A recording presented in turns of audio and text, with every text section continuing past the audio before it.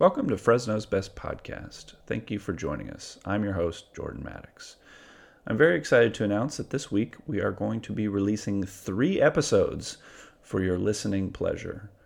I have quite a large backlog of shows and recordings that I've done this fall, and I want to start releasing them in larger batches. So I have decided to release 3 this week. Also, I thought I'd mention as the year comes to an end, if you'd like to give a one-time gift to this show or make a reoccurring gift, you can visit our Patreon page, which is located at www.patreon.com/FresnosBest. It would be so appreciated by us. As much as I wish it were true, it is not free to make, produce, and host a podcast, and we need your help to continue producing this show. Today, I will be speaking with Jessica Mast Foss. Jessica is a rural Oklahoman Mennonite girl turned urban Fresno ecumenical woman. Jessica grew up in central Oklahoma and moved to Fresno at the age of 14 and fell in love with the town within weeks of her move. She graduated from Fresno Pacific University with a degree in biblical and religious studies and a minor in peacemaking and conflict studies. After graduating, Jessica went on to participate in the Pink House, came to love downtown Fresno specifically, and grew passionate for community development and exploring the intersection of faith and justice. She has since moved on from her work at the Pink House and has a lot of thoughts as she transitions from that intentional community. I know you will love this conversation. Let's go meet Jessica. Also, before we start, bear with us during this episode. We were having some connectivity issues, and I've done my best to smooth them out, but there are a few moments of cyborg talk, but they only last for a few seconds or so. Fresno's best.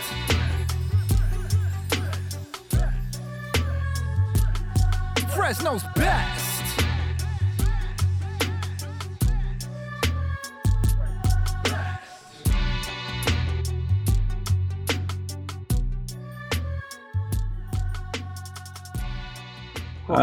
So, Jessica, where do you like to eat in Fresno? Yeah, so I have been a longtime Lowell neighborhood and downtown resident, and so I have to go with Don Tacha, which is a little taco place right at McKenzie and Blackstone. It's like basically nestled in the neighborhood. You just have to take a little bit of a walk. So really, really good food. The asada's like grilled outside. They're all outdoor seating, so it's been COVID safe the whole time.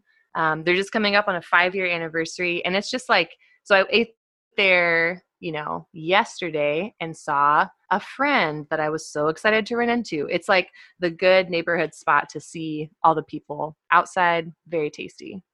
Okay. And what do you order there?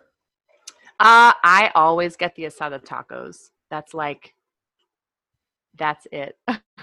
Okay. So what about a restaurant outside of your neighborhood? Where would you, so the question really is, where would you travel to eat? Because we all have our neighborhood spots, right? But where in Fresno would you get in a car to go?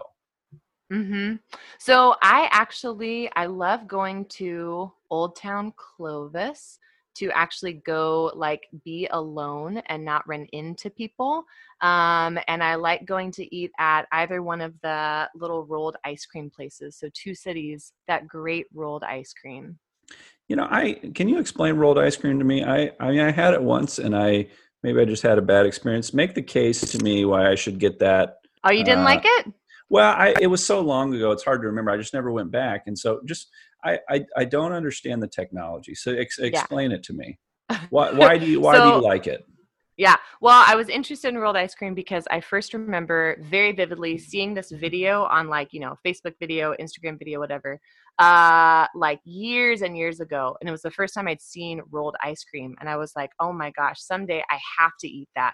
So I think for me, there was a strong desire to eat the ice cream that fueled my love of it. But yeah, it's a really, really cold, frozen, platter that the kind of crunchy things on the ice cream go on. And then there's, I don't know if it's, whatever the ice cream liquid kind of mixture is, but it gets frozen as it's going onto that little very cold platter, and it gets all chopped up together and then rolled up.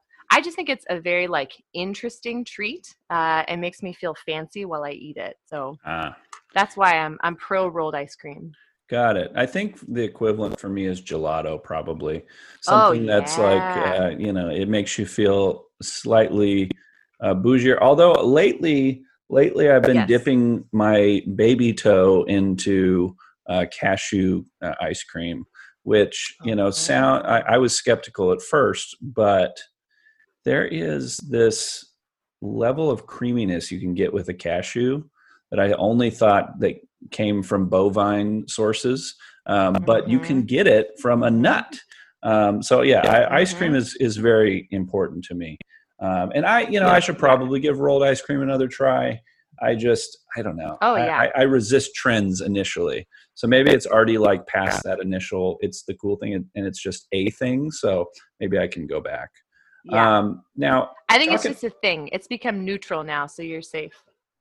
good, as we'll talk about hipsters in a minute, but the thing you're not supposed to do is jump on the wave. You let the wave, like a surfer, you let the wave pass by, and then you say, "Oh, I would have caught that." So, speaking of Mhm. trends, we have a funny thing in common, which is that we both chose to hyphenate our names. Now, mine is Mhm. actually not legally hyphenated, and neither is my wife's name. In large part because we're both incredibly lazy. But on our Facebook pages, it is hyphenated. And I remember when I chose to do this, there was, I would say, a small amount of backlash in my family. Um, and I felt terrible. I have a very sweet cousin named Sam who made this, like, it's a hand carved, like, wooden, like sign that you put like above a door or something, like with the Maddox family, and it was, Mhm. I was hyphenating to Pinner Maddox, um, and I just remember after the ceremony when our names were announced, and he came up to me and said something like, "Well, um, congratulations."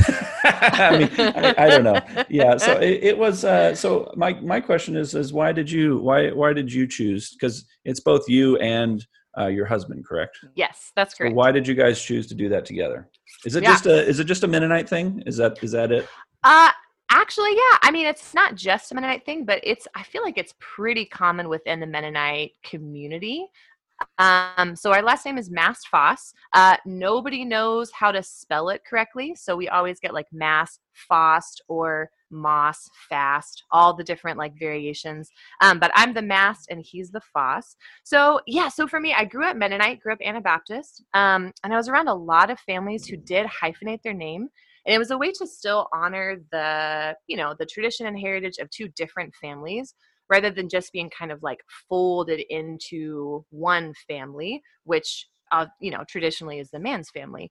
So I love being a mast. I love that part of myself. I love that kind of heritage that I'm a part of. And Eric liked being a Foss, and so we didn't actually take a long time to talk about the idea of hyphenating. We are both, very excited, very on board from the beginning. But I think it's a way to honor just those two different traditions instead of just being grafted into somebody else. I heard one of the critiques that I heard was that, like, you know, because it's really, I mean, for me, it's an attack on patriarchy. Ultimately, is what it is. Mm-hmm. And Right. marriage for a long time was, a property right issue, Right. and I think the funniest critique I've heard is those people that say, well, your children are going to get a hyphenated name, and then what if they meet another Right. hyphenated person? Are you going to have four Exactly. names? I'm like, let me Exactly. introduce you to every Latinx person I know, and they will tell you there are Exactly. 45 different names that are Right. attached to their name. So it's Right. not unusual. No, no. And Um, they're doing fine. And it's that, when we got married, it was our choice. Like legally, you have the choice to say, oh, I'd like to change my name to whatever. So we're not worried about our future kids. They can do whatever they want as they get older. Yeah, but you're right. It is like, I mean, I think even when you look at the origin of MRS period, the origin of Mrs., it's from Mr. apostrophe S. Like, I love being married, I love marriage, but there's a whole history of just patriarchal nonsense that goes with all our traditions. So even at our wedding, we decided to walk down the aisle together. We decided that no one was going to like give me away. So I think there's a lot of room for critique and all these traditions that we just assume are, the norm. Yeah. So I'm in support of ending all of that except the dowry. I would love a cash Oh yeah. payment. Like that would be Yeah, I nice. know. Just like Yeah. just a check. But everything else, I'm totally on board with. You're um, so pro feminist womanist, also pro dowry. there we go. People are complicated. So Yeah. another thing that we have in common is that maybe 150 years ago, I have a distant ancestor that ran across the state of Oklahoma to grab some Oh. land. And I actually have a picture Hmm. of him. Oh my He gosh. has a handlebar mustache that goes below his chin, and he's got 8 or 9 children like crawling over his body as he Uh-huh. sits glaring at the camera. And I just look at that picture Uh-huh. and go, there I am. There I am. And there's a lot of people in California that came from Oklahoma in the Dust Bowl, Right. but you came later. Why did you I come did. to California? Was it Yeah, it for was a college? post Dust Bowl. No, Yeah, so I came I came to California when I was 14 years old. So my family, we lived in Oklahoma my whole life. Both of my parents' families are from Oklahoma, so that was very much where we were rooted. But we came to California so my dad could attend the Mennonite Brethren Seminary in town here. So yeah, so we uprooted when I was 14. It was like the most extreme culture shock I had ever experienced. But really. I've been yeah, oh my gosh. So where we lived in Oklahoma was pretty rural, near Oklahoma City, but pretty rural. I grew up in a pretty homogenous environment, I would say both in terms of religion and in terms of ethnicity. Um, so I grew up in like very white environment. I remember having like, one Latina friend, one black friend, one Muslim friend, but like all throughout, my childhood till like 14.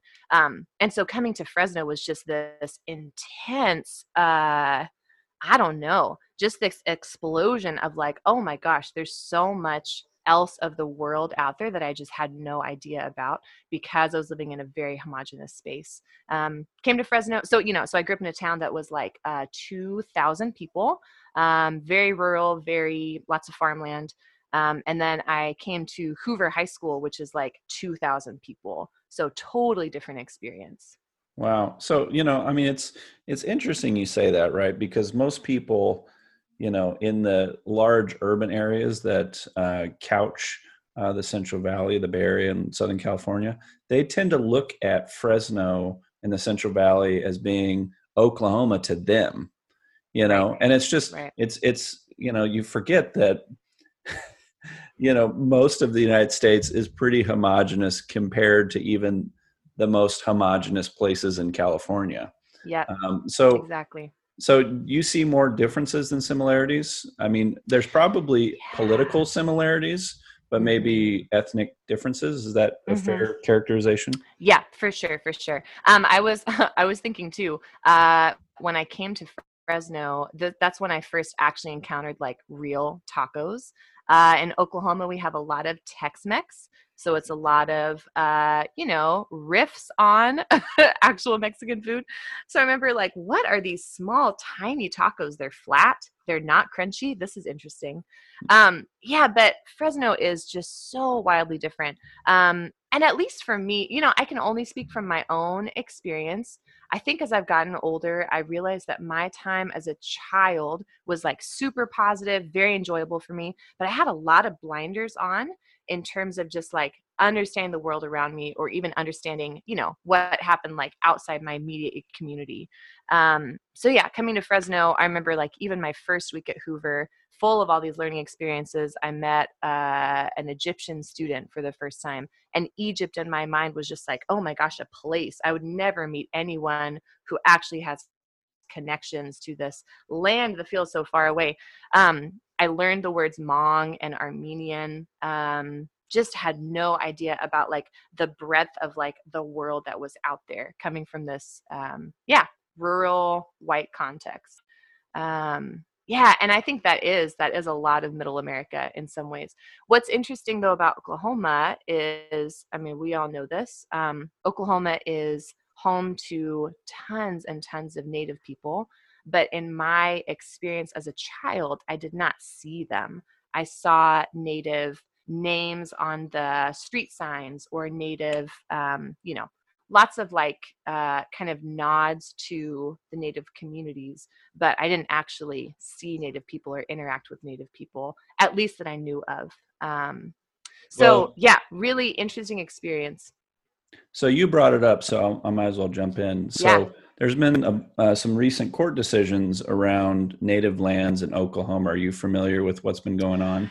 I am a little bit. I haven't researched as much as I'd like to. Yeah. So basically, it was the government through the court system basically announcing that this land. So backtracking.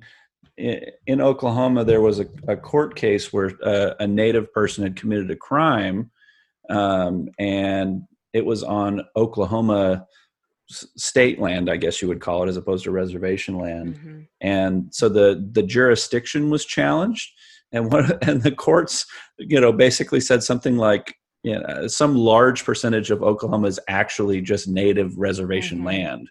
Mm-hmm. And so I'm less curious about what you think about the court case necessarily, and what you think about people in Oklahoma and how they'll respond to something like that. Yeah. So, I mean, even your story of your ancestor who ran and got the land, right? Oklahoma's like epic, fun history is Boomer Sooner. So, even as kids in my elementary school, we would have, land run, what's it called? Reenactment. So we would like Boomer Sooner, let's go. Everyone's stoked about reenacting this really exciting thing that our ancestors did. But what's happening here is literally stealing other people's land. So my prediction, I think, especially just because it's such a history that I don't think has been really dealt with, and I don't think has been really confronted. And the legacy of particularly Oklahoman like settler colonialism is really strong. I don't see people reacting to it very positively. I think especially because there is that pride in like being self-made, being entrepreneurial, being pioneers, and going out and doing the hard work yourself to get this land. If you're really steeped in that narrative, you're not going to be excited about re-examining that and deconstructing that. Right, because it challenges your image of yourself. And I Right. think one of the more important questions I have, is it OSU or is it Pokes? Or do you even have a OSU. preference? OSU. Okay. All right. Well, If I cared, I've that's got what I some would care about. Pokes family, but we won't go there because it's Uh-huh. a touchy subject. So let's talk about the Pink House and what the Pink House is. So when I first moved here, some of our mutual connections had talked about the Pink House this, Pink House that, and I was like, guys, you can't just call a house a color and then like make it significant. You got to tell me what this is about. So the Pink House has been your workplace for a while. So what is the Pink House and what does it do? What do you Yeah. do there? Yeah. So the Pink House is a house that is literally pink. It's like a light pink, so people think it's beige, but it's pink. Okay. So yeah, the Pink House is a 10-month residential discipleship program. So it's a Christian experience for young adults. And so the Pink House is a 10-month program focused on three things: focused on biblical community, urban ministry, and leadership development. So the idea is it's literally a house. Like I said, students come in and move into the house. These are young people who are really excited to examine the intersection of faith and justice. Maybe these are people who've had like Christian leadership experiences in their own churches or in their own college ministries, and they're looking to kind of hone those skills, their leadership skills, while also serving in the neighborhood and just getting kind of up close and personal with the issues of justice that they might not get up close and personal with otherwise. So throughout the year, the focus is, iron sharpening iron, people actually like getting to know each other deeply, and helping each other figure out their gifts, helping each other figure out their weaknesses and growth areas, and then emerging as like really well equipped, thoughtful Christian leaders. So it's like a subversive frat house. Would you? Yeah, heck yeah. That Okay. sounds great to me. Okay. Yep, So basically, kind of like that, a similar experience minus all the horrible things that happen in frat exactly. houses. Yeah, try to keep Uh, it positive. Yeah, so right. there's a lot of kind of dorm experience and that living in like really close proximity with one another, but all for a very missional purpose, which is the good of the neighbors around us. And yeah, just the development of our own gifts and skills. So I was a Pink House student in 2010, right after I graduated college. Um, for me, my experience was like a really diverse house. I feel like this is the same as my moving from Oklahoma story. It's just been the thing that kind of has helped me grow the most in life is encountering other cultures and examining my own whiteness in the process. So in my experience at the Pink House as a student, I lived in an apartment with 4 girls, and I was the only white person in that apartment. And there are 4 apartments that comprise the Pink House itself. So we had basically this whole community of, I think, 13 people that were part of this intentional cohort moving through the year together. So yeah, yeah. I mean, so I've it's interesting, right? Because for you, a lot of this is being in Fresno and being in the Pink House. It's a lot about interacting with these different cultures and different ethnic groups that maybe you didn't interact with before. But I feel like the discourse in Fresno and the ethnic breakdown in Fresno is very segregated, right? So it seems like to Mm-hmm. me Yep. like a lot of people will go a long time in Fresno. Well, and segregated is a strong word because there I think it's more it's as much segregated ethnically as socioeconomically. Like if you talk about Yeah. Clovis versus Southwest Fresno versus whatever. And so it seems Yeah. like it's interesting that you're having that experience in Fresno because when I think about Fresno, I think about like Mm-hmm. people apart. You know what I mean? Like, Right. how Right. does what's wrong with my two? What are you doing to engage? It's like it's Oh, yeah. intentional, right? You're Right. pushing in Right. versus staying in your neighborhood. Yep. Um, so Yeah. That's huge. Yeah. So, like, a good example of that is my husband grew up in Fresno, lived here his whole life, but lived in Northwest Fresno. And I don't think he ever actually got downtown to like explore the neighborhood, outside of like going to one of the like city institutions downtown. He never went downtown with like a curious posture until he was, I think, 17 or 18. So there is this, people say the tale of two cities, right? And people have said the dividing line used to be Shields, and as the town grew, the dividing line was Shaw, and now the dividing line is Herndon. Or some people will say the dividing line is like, I don't know, what's up there, like Friant or something. ooh, Um, if it's Friant, there's a river right there, so there's not much further we can go. Oh yeah, maybe not Friant, maybe not that. Yeah, I'm just kidding. I'm just kidding. That's too far north. Yeah, but I think naturally I am a very curious person, but really like I feel like a broken record, but my experience of coming to Fresno from Oklahoma was just so mind-blowing that it just fueled my curiosity.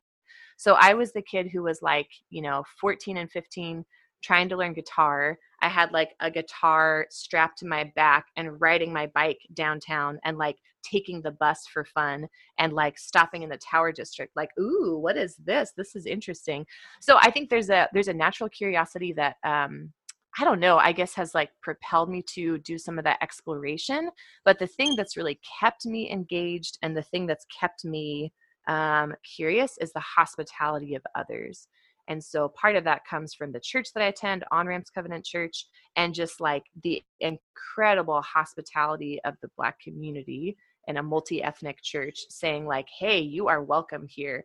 Come be discipled by us, be led by us. So I think a mixture of like curiosity and hospitality is what has led my story in this direction. But those are things that, yeah, we're not encouraged to really pursue. I think especially if we're encouraged to pursue comfort, and if we're encouraged just to, figure out like, where is it comfortable to be? Where do I fit? How do I stay here as much as possible? And I think I mean that like geographically and ideologically, both of those. So I love a good cult documentary.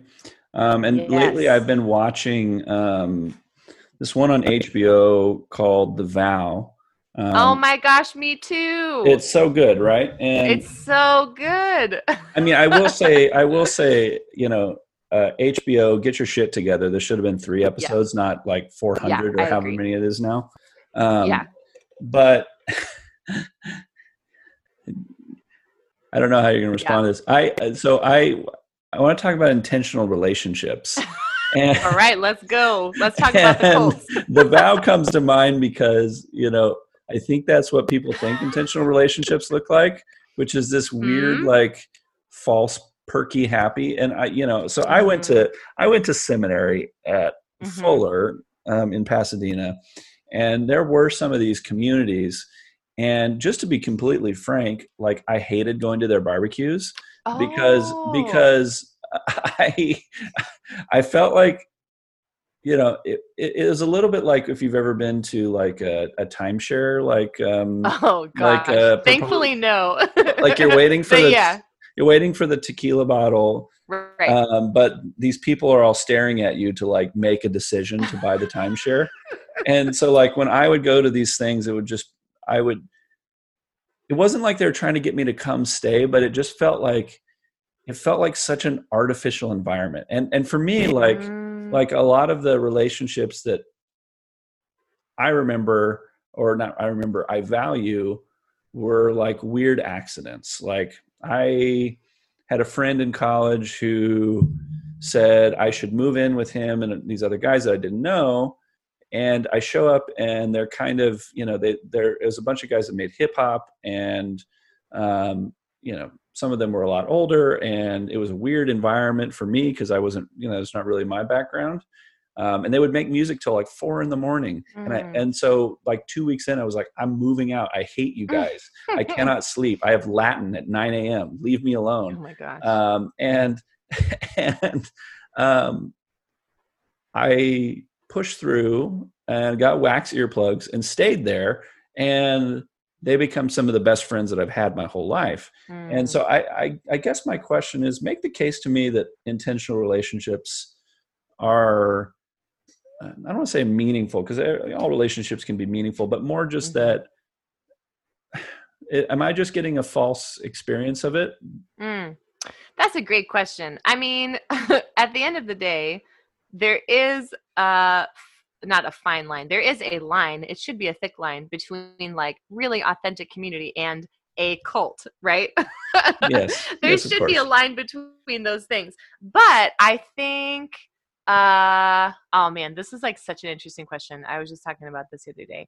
So when I think about intentional community, though, the thing that comes to mind is the issue of liturgy.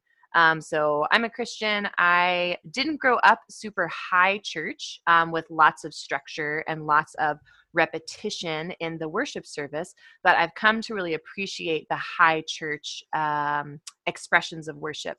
And so liturgy is the idea that you have a structure, you have this kind of like trellis of meaning that then you build onto. And I think about intentional community like that, or intentional relationships like that, like for real friendship, at least in my experience, it's not going to just be spontaneous and happen all the time. I have had seasons where that's like really fun and beautiful. But I think for relationships that go a little deeper and relationships that I don't want to say last, but relationships that um, have a different kind of substance, that often can happen because of intentionality, because of the liturgy, because of repetition, because of structure, or even ritual. And all these are words that I think a lot of people just kind of cringe at inherently, like, ugh, structure, ugh, ritual. I don't want that stuff. But even if you think about the songs that we sing in kindergarten or the rhymes that we practice, like the nursery rhymes, those are all based on repetition, and they're all based on something that just gets like drilled into your subconscious. Then that means they're there, you know? So I babysat a little kid, and we were watching Sesame Street songs the other day, and I remembered those Sesame Street songs from, like, you know, years and years ago. So I guess the point that I'm trying to make is, I think intentional relationships are often built on those kind of ritual and repetition, so that they can weather the times when spontaneity or just organic kind of friendship is not actually going to work anymore. There are a few sister programs that have been connected to the Pink House. They're called Micah Project and Casa Shalom and The Hub. And so this is basically this kind of network of like Christian 20 somethings going through this intensive year together and coming out the other side with like pretty deep friendship all around. So there's this whole crew of people who've gone through the Pink House or these sister programs that are really, really good at affirming one another, like really good at sharing legit encouragement. Like, these are the gifts I see in you. These are the things I appreciate about you. And that comes from a birthday tradition in the houses where you get affirmations. So everyone sits down and gives you all these wholesome, positive reminders about how great you are. And that actually might sound very culty, but it's good. It can often feel really forced and structured, but it's a good experience. But so the thing that happens though is, you know, all these people learned how to do this kind of like affirmation style in this like very intentional, very structured way when they were, you know, 22 or 23. Now these people are like 30 and above, and they give each other affirmations at their birthday parties. So it happened a couple years ago that we were with a friend, and all of a sudden the like affirmation circle started, because it was, everyone knew this ritual and everyone knew this tradition. And there were a couple people there at the party who did not share this ritual or tradition because they didn't have the same history. But I think that's one of the things that can like visually look like it crosses a line into cultiness, but it's good for you. It's really good for your soul. Yeah, I mean, you know, I'm also a what do we call it? Low church background person that, you know, became obsessed with what I didn't have growing up. And it's, you know, it's true for a lot of people, right? It's like my dad grew up Catholic and then became a Baptist and kind of swung the pendulum. And so, you know, I think what you're pointing out is that, you know, we need tools, right?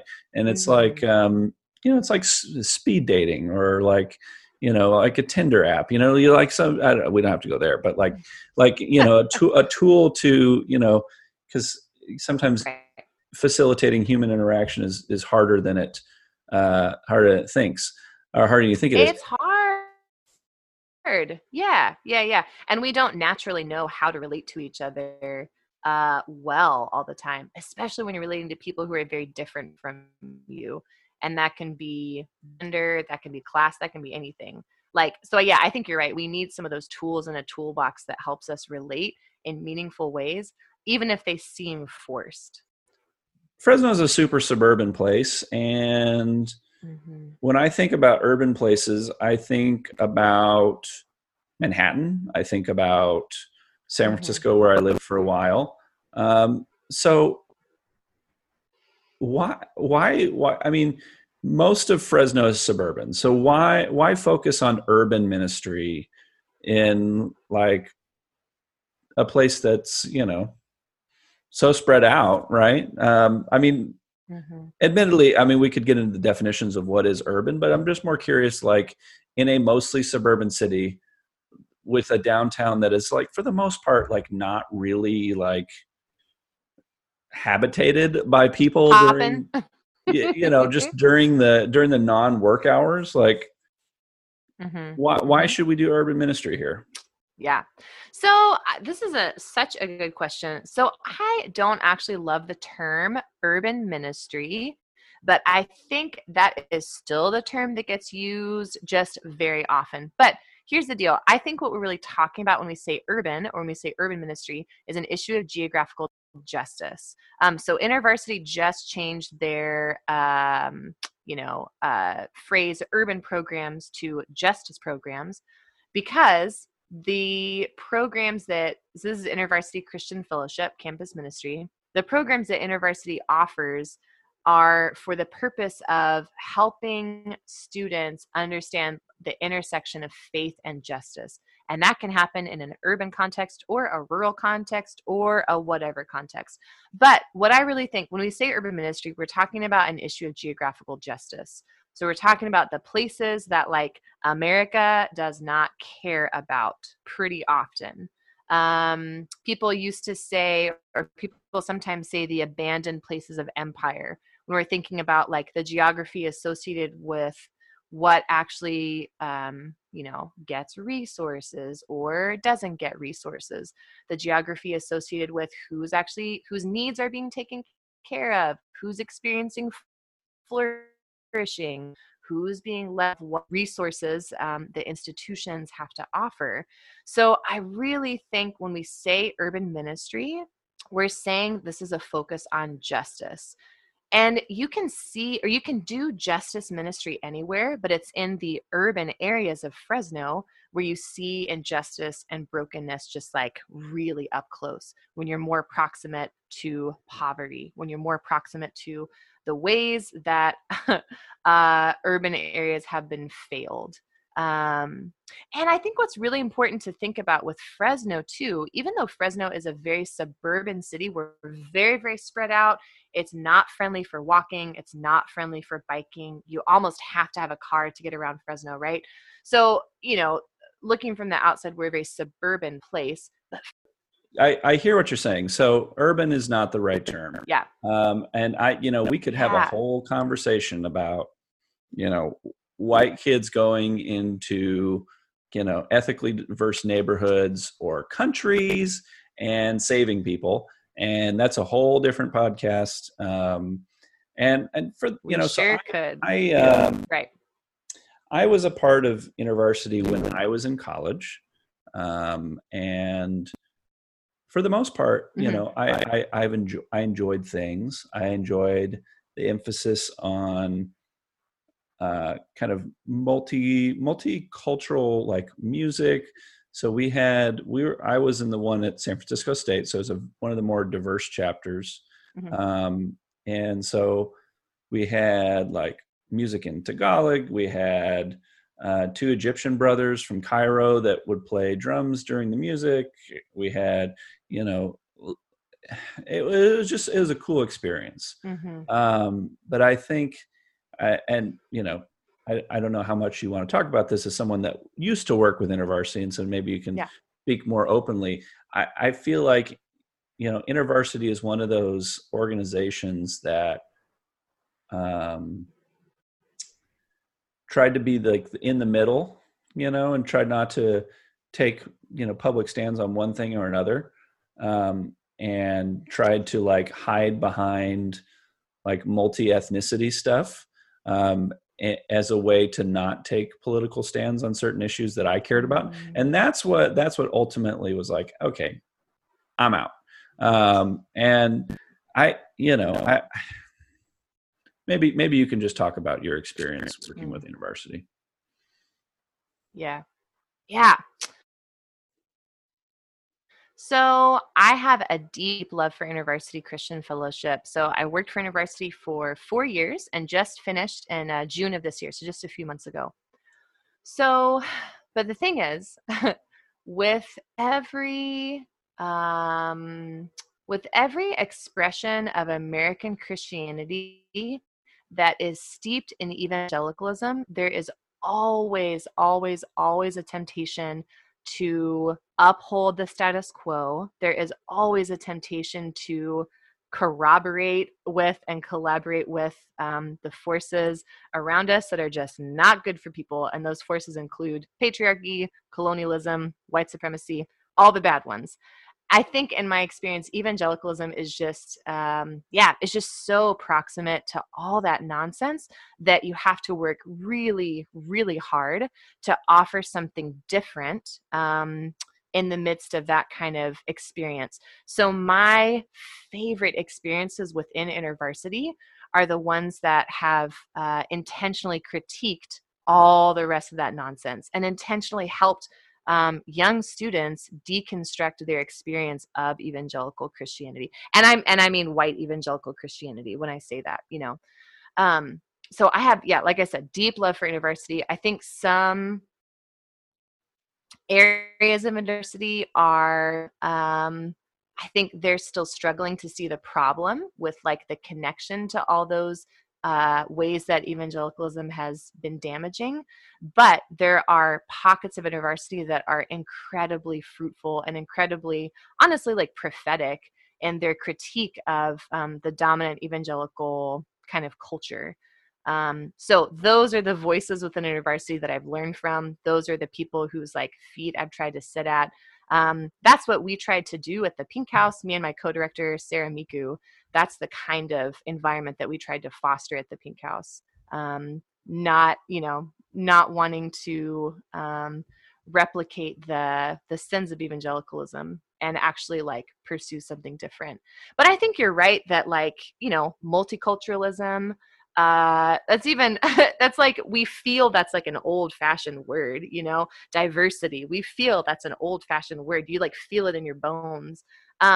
Those are not sufficient answers for the kind of like deep digging and unearthing and like excavation that needs to be done, and as a response to all the ways that evangelical Christianity has been a damaging force. Yeah. I mean, yeah, I agree with you. And what I would always say is that, whenever I'd have an issue with InterVarsity or something, and I would take it up with my chapter leader, I'd say, well, at least we're not Campus Crusade. Could be worse. So, I think that focusing on that multi-ethnic equation can facilitate, getting back to these attention relationships, can facilitate the kinds of conversations that do need to happen. And my experience was, I didn't feel like it. I'm more referencing kind of like it as an organization, less on the kind of local politics of InterVarsity. For me, I think that, I don't know, the older I get, the more I feel that, life is too short to, not take a stand on things. And it's unpopular. It can get you in trouble. But I think at the end of the day, I'd rather lose a bunch of friends and say what I believe than, be the guy that never takes a stand on anything. And it just reminds me, because when I lived in San Francisco, I went to this church. It was a Presbyterian church called City Church. And it was a wonderful place. And the minister there decided, I'm not going to talk about what specific issue it is, because I don't want to get into that now, but the minister took a political stand on a issue that's been in contention within the evangelical community. I don't know if he would call himself that, within most mainline churches as well. And for a while, this church was seen as kind of like an interesting development within the kind of RCA, culture. But then when he took that stand, a lot of people just said, "We're done with you." Audi, right? And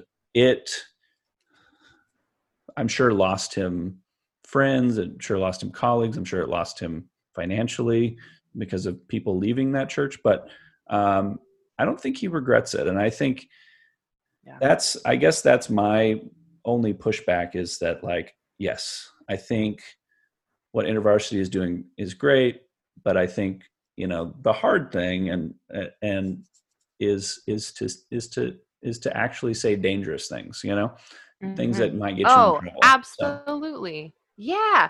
And then you look at the history of the church, like those are our heroes, are the people who said dangerous things and often paid with their life or paid with their vocation or paid with their, reputation. Like I even think about like, I think those are our heroes in just like pop narratives too. We love the outsiders. We love yeah, people who are willing to take a stand. But when it comes to us individually, and then I think on a larger scale when it comes to institutions, it feels like there's so much at stake that we're afraid to do it. But it's just nonsense. It's yeah, not helpful, and it's not actually, I don't think it is rising to the occasion that we have in our lineage of like people saying dangerous things and taking risks. So yeah, I feel you. I'm lamenting right now just all the ways that yeah, I mean, I think as a Christian, like a lot of ways that my community and my like the people I'm part of, the American church, are getting it wrong. yeah. Well, on that note of saying dangerous things, maybe can you share a few dangerous things that you've read recently? I like to end with talking Ooh. about books. If there's anything that you're reading currently or books that you'd recommend, doesn't necessarily have to be about cults or intentional communities. It can be about anything really that you are finding Cool. helpful. Yeah. Yeah. Well, so I've been in vocational ministry for 4 years and I've read a lot of nonfiction, but since I have been out of that job and in a kind of, sabbatical figuring it out season, I've started to read a lot of fiction, and I just finished the book Lovecraft Country by Matt Ruff, and it was excellent. Really, really good. So it was like supernatural horror, mixed with just the experience of the Jim Crow era and like the horrors that are inherent in that kind of it's geographical justice like we talked about before. So just read that. It's a show on HBO now. I haven't seen it yet. I heard it's good. I have So I just also read been that one. waiting It to was very watch good. that. Do you think I should? Oh yeah. I guess you don't know, but Oh, should I start with the book first and then go? I always start with the book first. That is my like That doesn't ruin commitment it for in you, life because as I much feel as like the possible. reverse is more true with people. Like they read the book first and then they're like, "Oh, this show is shit. It gets all the details wrong." And I just feel like people, that it's rare that adaptation meets the book standard, I guess is what I'm For saying. sure. But if you approach it as like, oh, these are two different narratives, they're trying to do two different things, I think it's a very fun experience. Yeah, you can't be too picky if you want to read a book and then go watch the adaptation. You have to have Correct. some grace in there. Correct. All right. Well, thank you for coming on. I appreciate you talking with us. And did I just use like the plural us? Yeah, that's all right. I've been watching a lot of watching like some kind of like British royal show Which one is it? it's the one, it's about Queen Victoria. And I don't know enough about Victorian England. I feel like that period is just, because it's like one of the most important periods in British history, when they like, speaking of colonialism, like that's when Right. that really got cracking. Right. But I didn't know much about it anyway. So she speaks with the royal we. So maybe that's why I'm doing that right now. I'm it's imbued in me. So Yep. anyway, Yep. I appreciate you coming on, and stay safe. And I'm gonna try to have some intentional community this week. I'm gonna facilitate Excellent. some interactions. Yeah, just try it out. See what happens. See if it feels like a cult. Then There you you can go. stop. And then one day, you and we will both finish the vow. Oh, I years from now, know. and then we can check in Right. 10 years when it's over. So Exactly. Yeah, whenever it's over. all right, thanks. To the best little city left in the US, Fresno's best.